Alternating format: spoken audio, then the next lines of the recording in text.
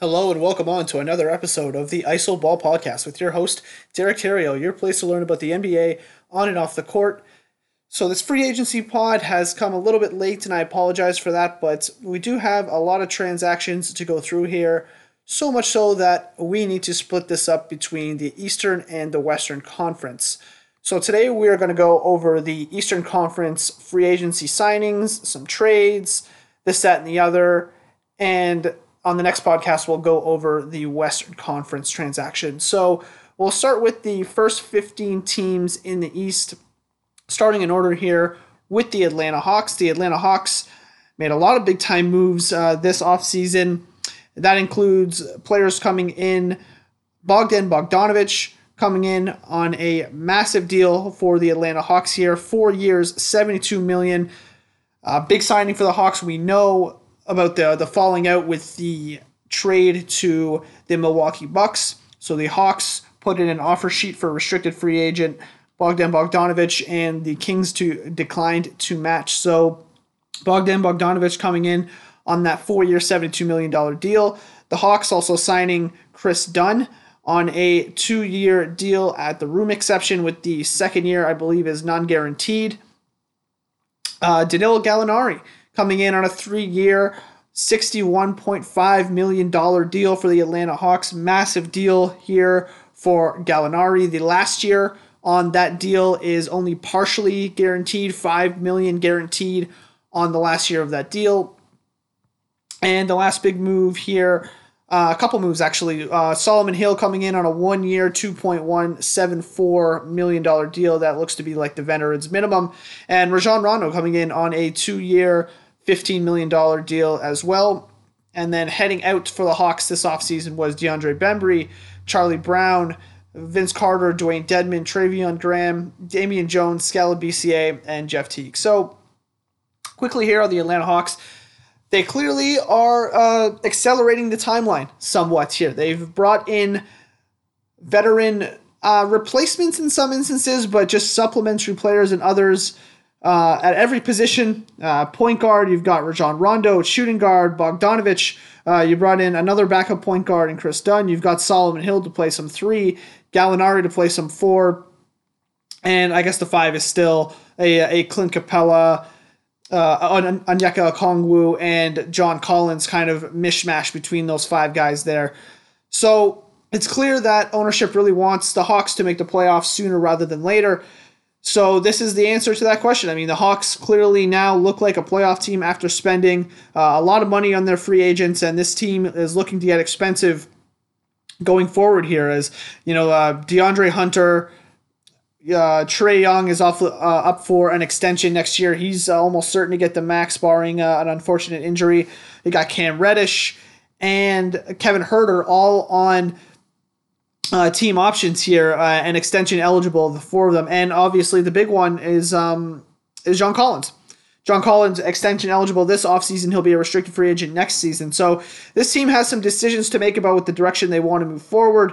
They've got a little battle in camp now between DeAndre Hunter and Cam Reddish to see who's going to win those minutes at the 3, with obviously Trae Young taking the 1, Bogdanovic taking the 2, and the 4 and 5 spots being spoken for between Okongwu, Gallinari, Collins, and Clint Capella.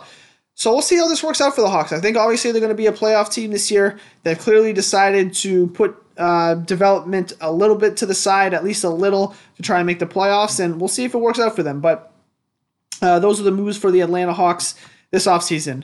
Okay, we got 15 teams, well, 14 teams now to get through, so we have to keep them somewhat brief while trying to give my analysis at the same time. So it's a fine line I'm trying to walk here. The Boston Celtics. The Boston Celtics did some drafting of Aaron Naismith this offseason. They brought in Jeff Teague. Let's finish their draft picks first. So obviously they drafted Onyeka Okongwu to the Atlanta Hawks, but Brooklyn Nets drafted Aaron Naismith, Peyton Pritchard, while also adding Jeff Teague. Jeff Teague's deal looks to be 1 year, and just want to bring up the sheet here. Jeff Teague's deal looks to, they don't have, they do. Jeff Teague, 1 year at the minimum, looks like, for Jeff Teague at $1.6 million. And the other big signing here, Tristan Thompson. who is getting 2 years at the full mid-level of $9.2 million. And going out for this team was Gordon Hayward, which we'll get to in a second, Enes Kanter, Vincent Poirier, and Brad Wanamaker. So it looks like to me, the Celtics did address a need at center. I am actually, and the Jason Tatum max extension there with no player option, it looks like, on the final year. Full 5-year max there for Jason Tatum. I believe it's the 25% max with designators to get him up to 30 if he makes all NBAs and, the typical type of escalators you see on max contracts, etc. So the Celtics do address a need here at center. I am on the bandwagon of Tristan Thompson can still be a good player. Tristan Thompson is still young, despite him. It seems like he's been in the league for so long, but I still think he's under 30, if I'm not mistaken. So Tristan Thompson does allow for a bit of a switchable center to be able to guard on the perimeter a little bit. 2 years at the full mid-level for him, I don't think is a massive payday. I think Tristan Thompson is well worth that money. And then and you got Jeff Teague, who adds to this very, very deep point guard plethora of players with the Celtics. So, I mean, between Kemba Walker, Marcus Smart technically a point guard, but he can play some two guard as well. So Kemba, Marcus Smart, you've got now Jeff Teague, you got Carson Edwards, Tremont Waters, Peyton Pritchard, Aaron Naismith. You have just a plethora of players here. And, maybe Aaron Naismith you could say is a shooting guard, which is fair. But, at least 5 point guards you have here for the Celtics. So we'll see how they want to manage all of those point guard minutes. But quite a few point guards here for the Boston Celtics. And I like overall I like the Tristan Thompson signing. I think that does help them at center. That is an upgrade to me on Daniel Tice, who's now going to be competing for backup minutes there with Robert Williams. So I like the signing. Jeff Teague I like as a backup point guard as well. He could be your third point guard even behind Marcus Smart, which is good. So I like what Boston did this offseason. I don't think they lost anybody too major. I think they plugged all of the holes that they needed. I still think they remain a solid defensive team with good offensive upside. So I really like what Boston did this offseason.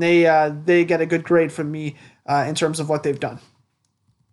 Okay, moving on to the Brooklyn Nets. The Brooklyn Nets, obviously they have their stars intact in terms of who they are building around, and that is the much obvious, why is the sheet not coming up? Oh, there we go.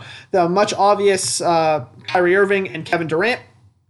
But they did make some moves this offseason as well to bring in a few different players. Now we know about the Bruce Brown acquisition via trade to bring in him. They also brought in Jeff Green, which I thought was a nice grab. And they also got Landry Shamet in that three-way trade we talked about on the last podcast as well. So, Brooklyn bringing in some good players here. They do have a deep team offensively, but as I pointed out on Twitter and, got a lot of, responses of people giving me all types of stuff here, they still don't have a stopper on the wing.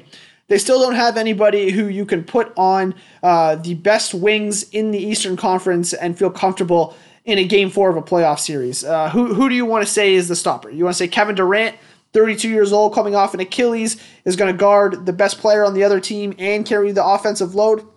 I don't think that that's going to happen personally. You can argue otherwise. People seem to think that Taurean Prince is this wing-stopping defender who is just absolutely fantastic on the wing.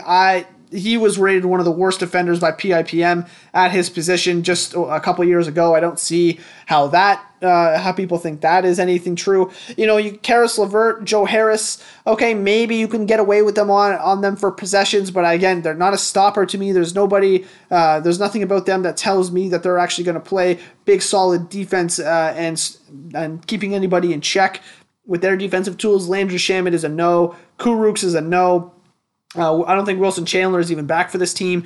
Bruce Brown, to me, is still too small to guard threes.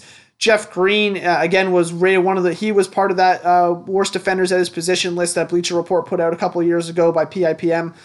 Nicholas Claxton, some people believe to think that he's going to be some kind of force at the four defensively. I don't see it. And then they have Timothy Luwawu-Cabarrot, who I think is their best option right now, despite his foul-prone history. I think he's the best option right now on the wing for the Brooklyn Nets. So, yeah, they've done some good things. They have a nice roster here. But to me, nobody is stopping anybody at the three. There's nobody to stop you. Your Pascal Siakams, your Jason Tatums, your Jimmy Butlers, your Giannis, your Drew Holiday, your Chris Middleton. All the teams in the East that are, the big-time contenders. To me, there's nobody stopping their best players on this Brooklyn team. So that remains an issue to me. I think they could have addressed that in free agency with a guy like Derrick Jones Jr. or something along those lines. Someone who can actually fit the mold of a defensive first wing that would provide some damage. But the Brooklyn Nets did not do that to me. So I remain skeptical about their willingness to kind of just want to score teams game in and game out, and that being their only way to win. I mean, it's possible, but I don't like the strategy personally there for Brooklyn, in my opinion. Okay, the Charlotte Hornets. Oh boy. The Charlotte Hornets have one major acquisition, and that is Gordon Hayward. Gordon Hayward, 4 years, $120 million. They had to stretch and waive Nicolas Batum for his remaining $27 million. So as you recall, the way that waive and stretch works is you add, the formula for that is whatever the remaining years of the contract are, in this case 1 for Batum, you multiply that by 2 and add 1. So in this case, Batum would be stretched for 3 years, averaging out the average of the remaining of his contract, which would be about $9 million per year. So if you want to, and that was the room necessary to bring in Gordon Hayward. So if you want to think about it, between Gordon Hayward's, $27 million this year, $29 next year, $30 the year after, and $32 the year after that, plus $9 million over the next 3 years for Batum, you can kind of think about it the same way as saying Gordon Hayward is costing them $39 million in cap space per year for the next 3 years. And I mean, where do we start here? This to me, it's an awful signing. It's an awful signing to me by the Charlotte Hornets. He doesn't fit the timeline. He's paid like a player, unfortunately, that he has not been in Boston because, of the traumatic ankle injury when he first got there, and he's just never been the same since. As a complimentary player for the for the Boston Celtics, he was good. He was a fantastic player as a fourth option, we'll say, for the Hornets. For the Celtics. But the Hornets are now paying him like a number one option, and that could be a problem. I mean, he's over 30 years old. I think he's 32 now. He doesn't fit the timeline with the Charlotte Hornets. They're also assuming that Gordon Hayward is actually going to put them over the top into the playoff mix. I don't know that that's going to be the case. I don't even know that he's going to stay healthy at this point, which I think is a fair question. There's just so many questions as to why the Hornets would have paid this much for a guy like Gordon Hayward, who I respect tremendously. He's a great person, love his game, all of that sort of stuff. But I just think that this is too much for Gordon Hayward, especially when you consider the Nicolas Batum stretch that had to come in concert in order to get him in for this signing for the Charlotte Hornets. So I'm not big on this for the Charlotte Hornets. Now they did draft Grant Riller, and they drafted LaMelo Ball, both of who, and Vernon Carey. I like Grant Riller a lot. I'm a really big fan of LaMelo Ball as well. They also lost Dwayne Bacon, obviously waived Nicolas Batum, Willie Hernan-Gomez, Kobe Simmons, and Ray Spalding, and they got Nate Darling and Gordon Hayward. So Gordon Hayward, their big acquisition, and Bismack Biyombo came back on about a 1-year veterans minimum. So Gordon Hayward was their signing, and I think I outlined exactly how I feel about it. I'm not a big fan, and I don't think that this is going to bode well for the Charlotte Hornets now and in the foreseeable future. So we'll see how it goes, I guess. Okay, the Chicago Bulls. So the Chicago Bulls, they did draft Patrick Williams. They drafted Patrick Williams at 4. Some people thought that was a reach. Nick thought that was a reach, as you heard on my last podcast. They also brought Noah Vonleh in for 1 year. Looks like $2.1 million, close to the veterans minimum. Denzel Valentine came back on his qualifying offer following a questionable restricted free agency qualifying offer extended to him. So he's coming back at $1.46 million. Garrett Temple coming back at $1.4 at 1 year for $4.7 million. And Zach Norvell coming in at that looks like the rookie minimum, $1.4 million as a camp deal there for the Bulls. So Chicago, along with the addition of Billy Donovan being their new coach, and obviously Steve Nash being the new coach of the Brooklyn Nets, we know that as well. I don't know exactly. I don't know how things are going to work for them. I don't see them as a playoff team right now. They didn't make any rash decision moves that are going to hurt them. They have 1 year left of Otto Porter at $28 million.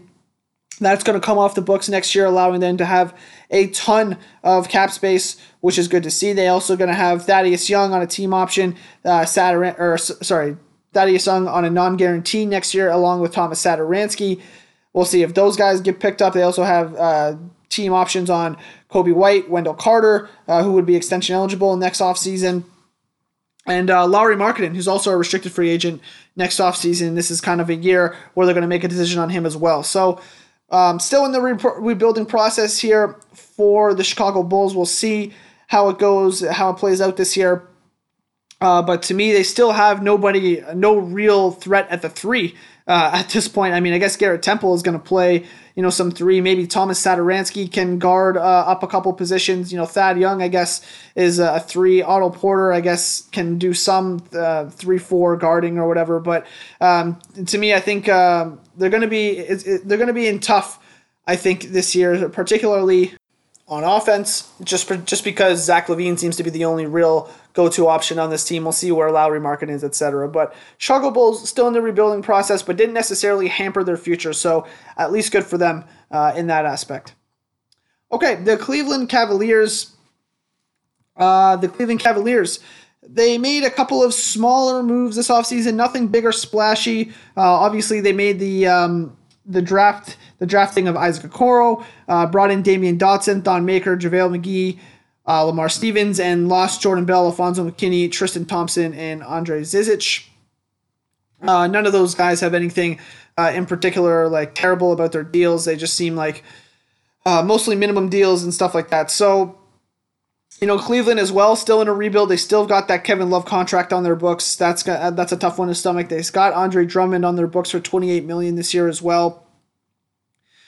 Another year here of development for Darius Garland, Colin Sexton, and now you've got Isaac Okoro coming into play as well. So we'll see what he can provide them at the 2-3 spot, I would say.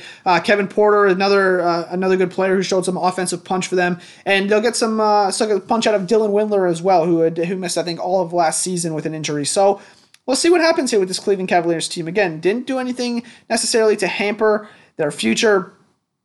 They still have some flexibility going forward here, which is good to see for them, and they're still in that rebuilding process as well. So we'll see how it goes for the Cleveland Cavaliers, but obviously not a playoff team. But again, didn't do anything to hamper their future, which is good for them. Good for them. Good to stay put and just stay with the course here. Okay, the Detroit Pistons. Oh boy, Pistons got a lot of stuff to go through here. Okay, so the big two, I should say, for the Detroit Pistons. Jeremy Grant. Okay, he played really well in the bubble for the Denver Nuggets last year. I understand that, but he got a big deal. And that is a 3-year, $60 million deal for Jeremy Grant. 3 years, $20 million per year. And wow, I mean, that is a massive deal for a guy like Jeremy Grant. Clearly, to me, an overpay. I don't see any scenario in which he is worth that money based on a small sample size of bubble play. For that kind of money, he needs to be a real offensive punch because this team in Detroit is lacking offense. Obviously, they lost Christian Wood, so now they're looking at a guy like Blake Griffin. I'll go through the roster: Blake Griffin, Jeremy Grant, Brandon Knight, Mason Plumlee, who got a deal I still can't believe to this day. Mason Plumlee, 3 years, $25 million. I don't know how. I'd like to shake hands with Mason Plumlee's agent because I don't know how he got $8 million guaranteed over the next 3 years. That is just insane to me. You've got DeLon Wright. You got Derrick Rose, Rodney McGruder, Thon Maker, Sekou Doumbouya, Danzan Musa, Jahlil Okafor, Josh Jackson, Svi Mikhailuk, Killian Hayes, Sadiq Bey. Like, where is the offense coming from for this Detroit team? I'm Blake Griffin. Blake Griffin, I would assume. But I don't see where the real offensive punch is coming from on offense for this Detroit team. That, to me, is a real problem. I think it was an overpay for Jeremy Grant at 3 years, $60 million. Did they bring in Wayne Ellington? There's got some conflicting stuff here on my sheet. It says that they brought in Wayne Ellington for 1 year at the veterans minimum. That's a nice signing, if that is true. Some of my sheets are conflicting there. Jahlil Okafor, 2 years, $4 million. And yeah, that's about it there for the Pistons. It's just those two big signings. The Jeremy Grant for 3 for 60 and the Mason Plumlee 3 for 25, both of which I think are overpays, both of which I don't think are really helping the Detroit Pistons at this point.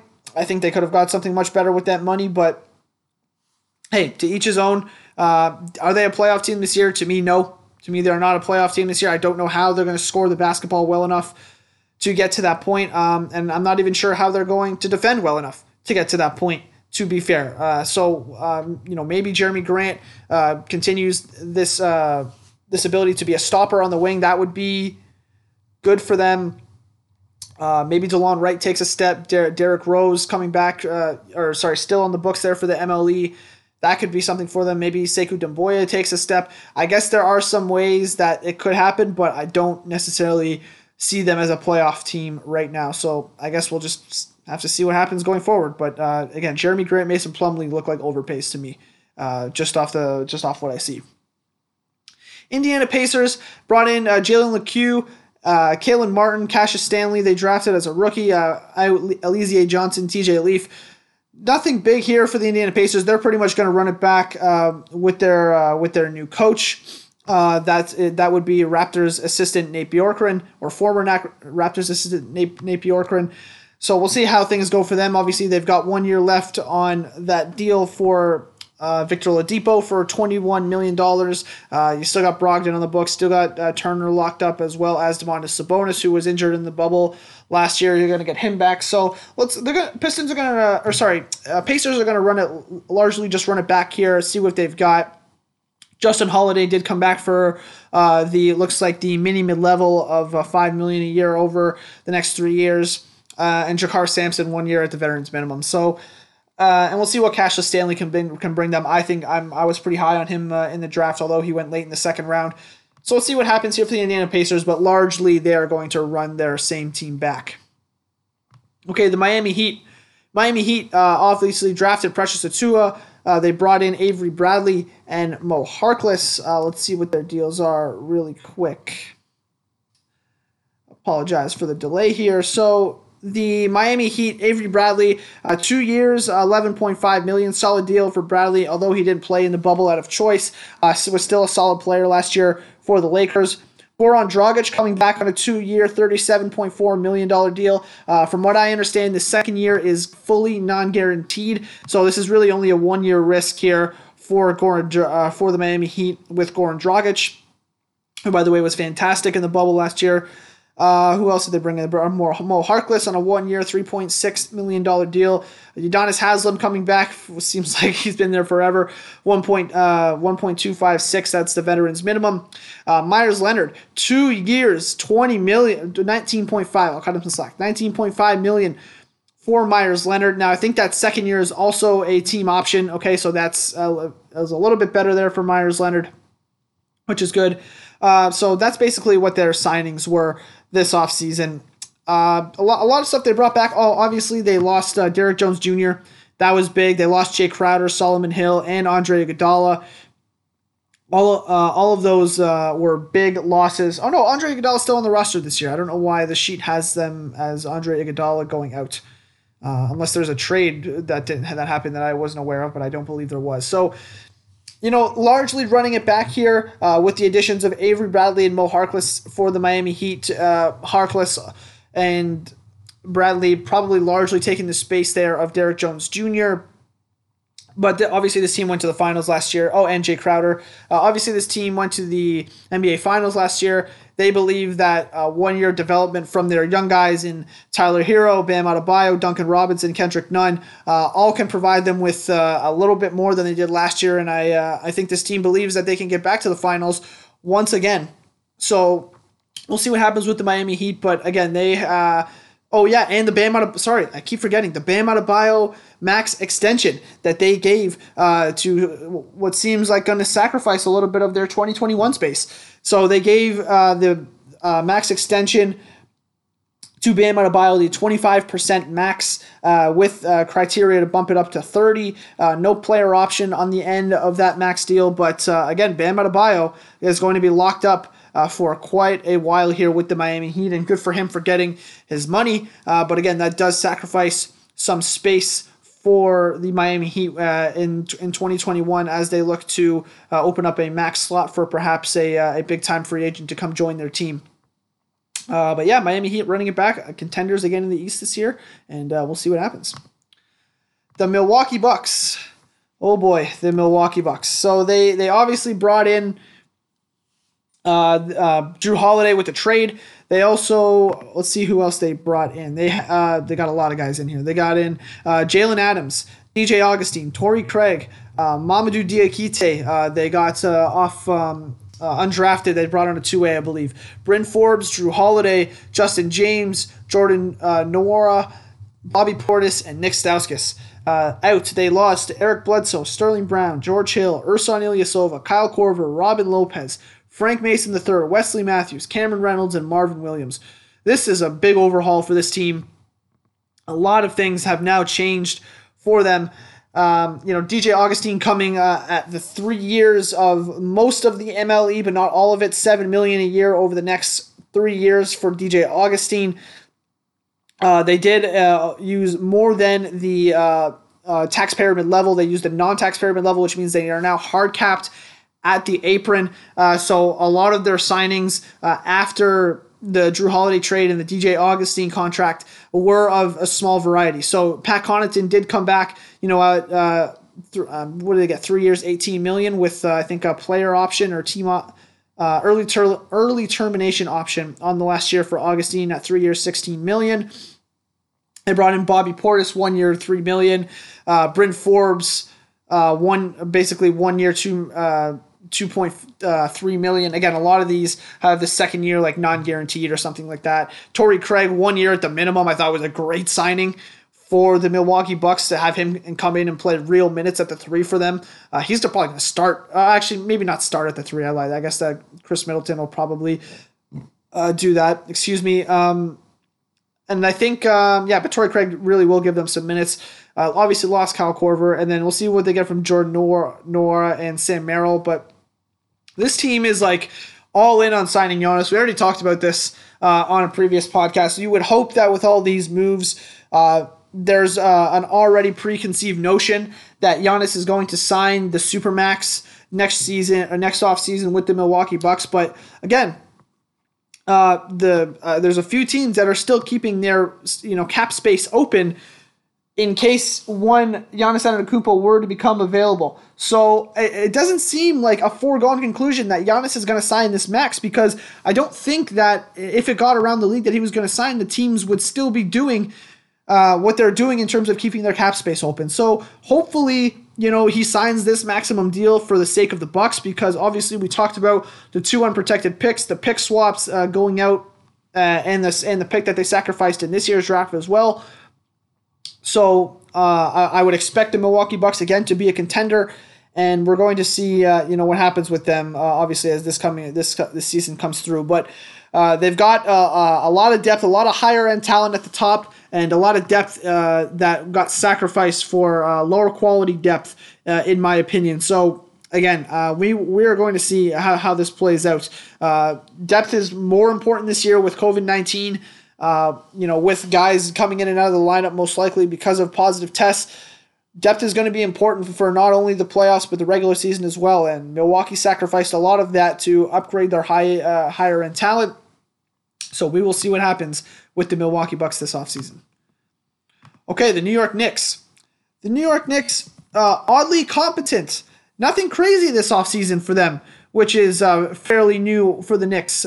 Alec Burks, they signed 1 year, $6 million. Michael Kidd-Gilchrist, 1 year, $2.3 million. That looks like the minimum. And Nerlens Noel, 1 year, $5 million. Solid contract there for Noel. Alfred Payton, 1 year, $4.7 million. Miles Powell, 1 year at looks like the rookie minimum.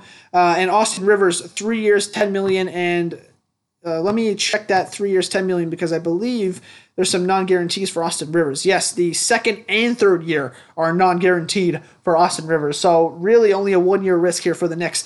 Knicks still have about $18 million in cap space. Obviously, this team is still rebuilding like they have been for a long time. They're looking, I would hope, to build around RJ Barrett with a little more shooting. Now, I don't see where that shooting is coming from. You know, Reggie Bullock is a bit of a shooter. Maybe Austin Rivers can knock down some catch-and-shoot threes. But other than that, you know, Frank Ntilikina, Alec Burks is more of a, you know, off-the-dribble shooter. Dennis Smith Jr. has just been lost in the rotation. I really hope that he can get back. I really have high hopes for him that he can turn it around this season. You know, Reggie Bullock can knock some threes. Maybe Kevin Knoxby ups his three-point shooting game a little bit. And that's pretty much all they got, assuming they are still building around RJ Barrett. Oh, and drafted Obi Toppin and Emmanuel Quickley this year as well. They also lost Damian Dotson, Wayne Ellington, Taj Gibson, Mo Harkless, Bobby Portis, and Kenny Wooten, and brought in Alec Burks, Jacob Evans, Michael Kidd-Gilchrist, Nerlens Noel, Emmanuel Quickley, Austin Rivers, Omari Spellman, and Obi Toppin as well. So Knicks not doing anything crazy despite having a ton of cap space this offseason. A lot of people expected them to go and blow it all in one player or something silly like that. They didn't do that. To their credit, they're staying the course. That new management there with Leon Rose and Worldwide West seems to be on course, at least for now. And we'll see how they move going forward. Knicks obviously don't project as a playoff team, but they didn't blow it, which is something that can be said as a good thing there for the New York Knicks. Okay, the Orlando Magic. The Orlando Magic, they brought in, drafted Cole Anthony at 15, a pick that I really liked. Brought in Dwayne Bacon, Jordan Bone, Robert Franks, Kareem Maine, Chuma Okeke. They still have, who didn't play at all last year. They're going to get their first look at him this year. And they lost DJ Augustine, Melvin Fraser, Wes Iwundu, BJ Johnson, and Vic Law. So nothing crazy in terms of changes here and Evan Fournier coming back. He picked up his player option as well. So nothing changes here for the Orlando Magic. Largely the same roster here. Again, they're going to get Jonathan Isaac back hopefully this year, which will help. Looks like they're going to give the keys to Markelle Fultz as the starting point guard here. And I'm not sure if they're going to play Cole Anthony and Markelle Fultz together at the 1 and the 2. I'm not sure how that's going to work exactly, but we will see. They still have, obviously Aaron Gordon. They still have Nikola Vucevic. They still have Terrence Ross, Al-Farouq Aminu. A lot of this roster is staying the same here. Just with the addition of Chuma Okeke, who they're going to get their first look at coming off the injury, like I said. And they still got Mo Bamba, who they've got a team option on next year, who will be extension eligible next year. So Orlando Magic largely going to stay the course. Is this a playoff team? I don't know at the moment. They're going to be fighting for that 8th seed, most likely. They don't necessarily project as a lock for the playoffs to me right now, but we will see, how things go for them. I think right now, when you look at the Orlando Magic, you want to see what you have here in Markelle Fultz, and whether or not you can trust Cole Anthony to be the person that takes over for a guy like Fultz, or whether Fultz is going to be part of your long-term future. I think that's a decision you have to make this season. You want to see what you have, again, still in Mo Bamba. I think what you have in a guy like Jonathan Isaac. We'll see what he comes back as this season. He's a restricted free agent next season, so we'll see just how much he can show coming off that injury. And it's more of an evaluation / competition year here for Orlando, if you want to consider fighting for the 8th seed competition. But they've got some things to kind of work out and see what they've got going on there for them. So Orlando Magic, they're going to be competing for an 8th seed in my opinion. Okay, the Philadelphia 76ers. Interesting offseason with new general manager Daryl Morey. They made some moves. Did they ever? And most of them came via trade. So new guys that are coming in: Justin Anderson, Tony Bradley, Seth Curry, Terrence Ferguson, Danny Green, Dwight Howard, Isaiah Joe, Dakota Mathis, Paul Reed, Derek Walton. And going out were Alec Burks, Al Horford, Raul Neto, Kyle O'Quinn, Norvel Pell, Josh Richardson, Glenn Robinson, Mariel Shayok, and Zaire Smith. I think Norvel Pell is still on the roster, actually, if I'm not mistaken. No, it does not look like Norvel Pell is on the roster. He's no longer. So, and they brought in Tyrese Maxey, too, drafted Tyrese Maxey. So it's clear that Daryl Morey made trades, adding real quality shooting, Danny Green, Seth Curry. Those guys were, even Terrence Ferguson sometimes can be a quality shooter. Those guys were brought in specifically to play around Ben Simmons and Joel Embiid to see, do we have what we think we have in Embiid and Simmons, or do we need to trade one of them? This is a clear move to me in the direction of, we need to see what we have when we build around Simmons and Embiid the correct way. And that's what Daryl Morey is doing here. He was very cash strapped. This team is still into the tax, about $7 million into the tax. They're going to pay about $13 million in tax this year, which is to be expected. But they do have some nice quality players in Danny Green now and Seth Curry. They do have Tyrese Maxey, who I thought was nice value there at 21. I'm not sure if they're going to bring back Glenn Robinson III. I think he actually just signed elsewhere as I started the pod. They brought in Dwight Howard, who likely will give, for the minimum, which will likely give Joel Embiid a rest should he need it, or perhaps just provide some backup center minutes for them. Obviously still have a defensive stopper in Matisse Thybulle, another backup center in Tony Bradley. So it looks like they've got their positions, set down here. And I think this is more of a, let's see what they have in Simmons and Embiid year for Daryl Morey in terms of trying to find out what they've got. And they've obviously brought in Doc Rivers as their new head coach as well. So let's see what they've got here. I think Philadelphia is obviously still a playoff team. Are they a contender? I don't know yet 100% if they're a contender. I think they're on the cusp of it maybe, but I'm not going to say for sure that they are a contender right now. But they surely have improved their roster. They definitely got better from last season. They definitely have pieces that fit better around their star players than last season. So I think they did take a step in the right direction here if you are the 76ers, and I think they're going to have a more interesting season this year than they are last year. They've maintained their defensive identity and increased the amount of shooting they have around their star players. I think there was a nice move here from Daryl Morey. They were able to cut their tax bill a little bit. So Philadelphia, great offseason. They are one of the better ones in the Eastern Conference, in my opinion. Okay, the Toronto Raptors. So the Toronto Raptors, obviously, they brought in Aaron Baines, DeAndre Bembry, Henry Ellison. They drafted Malachi Flynn, Alizier Johnson, Alex Len, and Yuto Watanabe. They also drafted Jalen Harris with 59. And going out is Marc Gasol, Dwayne Hernandez, Rondae Hollis-Jefferson, Serge Ibaka, and Malcolm Miller. So with the Toronto Raptors, this is basically a year that says, okay, we need to stay as competitive. Oh, and the Fred VanVleet extension, obviously, which was 4 years, $25 million with a player option on the last year, with a dip in salary, about 8% dip in salary in 2021, obviously with the idea of trying to preserve some cap space for a max contract there. So it looks to me like the Toronto Raptors are trying to stay as competitive as possible to ensure that they are attractive to a potential max free agent while still being able to keep 2021 space open for that max free agent. So this is more of a transition year for the Toronto Raptors. Obviously bringing in Aaron Baines at a little bit less than the full mid-level. $7.1 million. Second year is the team option. And then they've also got DeAndre Bembry, 1 year at the minimum team option next year as well. And then Alex Len, which is the rest of that MLE at $2.3 million in addition to that. So they lost Marc Gasol and Serge Ibaka, two good centers for them, replaced it with two lower quality centers, pretty obviously, in Aaron Baines and Alex Len. But those are more stopgaps to me to see what they can do with our cap space in 2021, where there'll be much bigger and larger, more free agents to fry with, possibly even a max player to get them there. And if they don't get that max player, they can even add supplemental pieces. They'll probably have the full mid-level next year as well, and cap space to use in addition to that.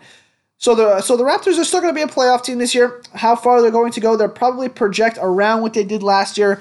Second round exit or hard fought second round. I think is probably what you're looking at next year this coming season for the Raptors. Obviously, they're also playing in Tampa Bay. So we'll see what happens. We'll see what happens with them. But I think this is more of a transition year, with the eye being towards next year when those max free agents come out on the market. And finally, in the East, the Washington Wizards, they basically brought in Anthony Gill, Robin Lopez, Raul Neto, Cassius Winston, and going out Jerian Grant, Jan Mahimi, Shabazz Napier, Gary Payton II, Admiral Schofield, Jared Utoff, and Jonathan Williams. So obviously the big problem with this Washington team is defensively. They are, and they're obviously getting John Wall back this year too, which I think should be noted. So the problem... Oh, and why did they have the Davis Bertans deal on this sheet that I'm looking at? Sorry, my apologies.